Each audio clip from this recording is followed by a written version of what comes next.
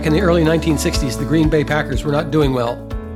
After enduring a series of losses, the then coach Vince Lombardi called all the players together and held up a football and said, "Gentlemen, this is a football."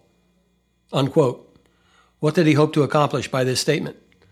Lombardi put fundamentals first.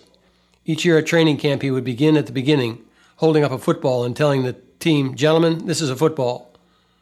To perform at their best, his players needed to know that they had prepared from the beginning as thoroughly as possible to win. Sometimes when I look out over the congregation in church, I want to hold up a Bible and say, "Congregation, this is a Bible." Like Vince Lombardi's football players needed to get back to the basics, Christians need to get back to the fundamentals of the Word of God.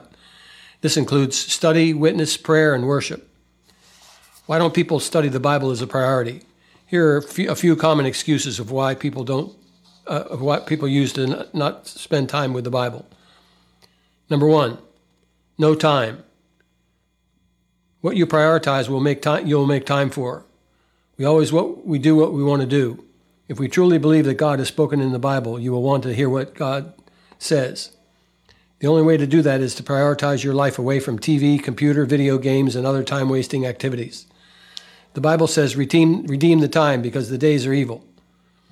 If someone said to you they would give you $100 a day to have your devotions, miraculously you would find the time to have devotional life. Make Bible reading and study a priority in your life. Excuse number two. The Bible is too hard to understand. Realize that this is the Word of God. Along with this excuse, people say, "I don't have a seminary degree, so I can't understand the Bible." The Bible is an amazing book.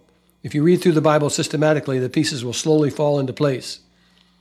A.W. Tozer, an astute theologian, had only a fifth-grade education, but he writes like a doctor of theology.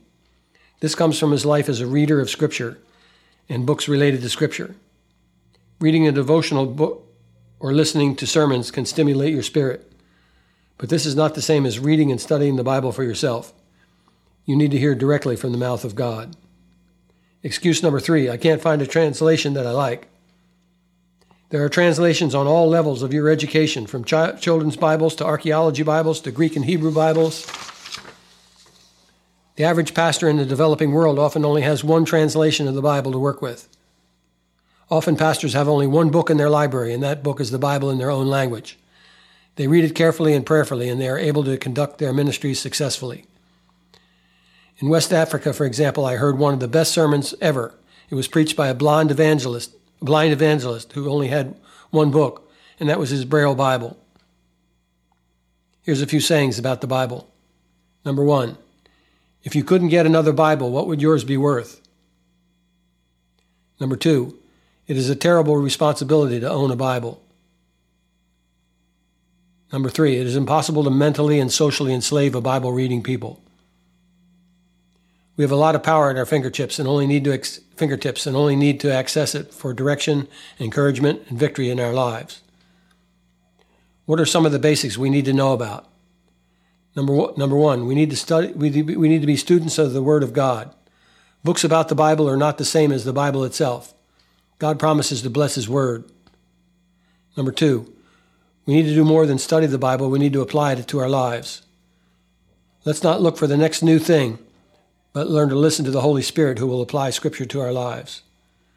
Number three, we need to be students of our context so we find ourselves in order to better relate, minister to people, and to share the gospel with people around us. Number four, we need to live a life worthy to be called Christians. This means no hypocrisy or falsehood. Number five, we need to enjoy God in His presence. In conclusion, Vince Lombardi said to perform at their best, his players needed to know what they had prepared as thoroughly as possible, to win. The same goes to Christians who perform at their best. They need to know that they had prepared as thoroughly as possible to win. We're in a spiritual battle and can only win by grace and the help from God. God prefers to work with His people who are prepared for the fight. Again, quote, this is a Bible, unquote. We need reminders about what is the most valuable, what is the most fulfilling, and what is the best use of our time and resources. Ultimately, we need a change of heart in order to seek God by popping the balloons of our excuses and remembering the truth about God and the Bible and be a helpful step of obedience. Let's pray. Father, we love your word. We love you. We pray for people to be convicted about not spending time in your word. We pray for people to have a devotional time in the morning and to follow you every day through your word, through your Holy Spirit. Father, we thank you for these things in Jesus' name.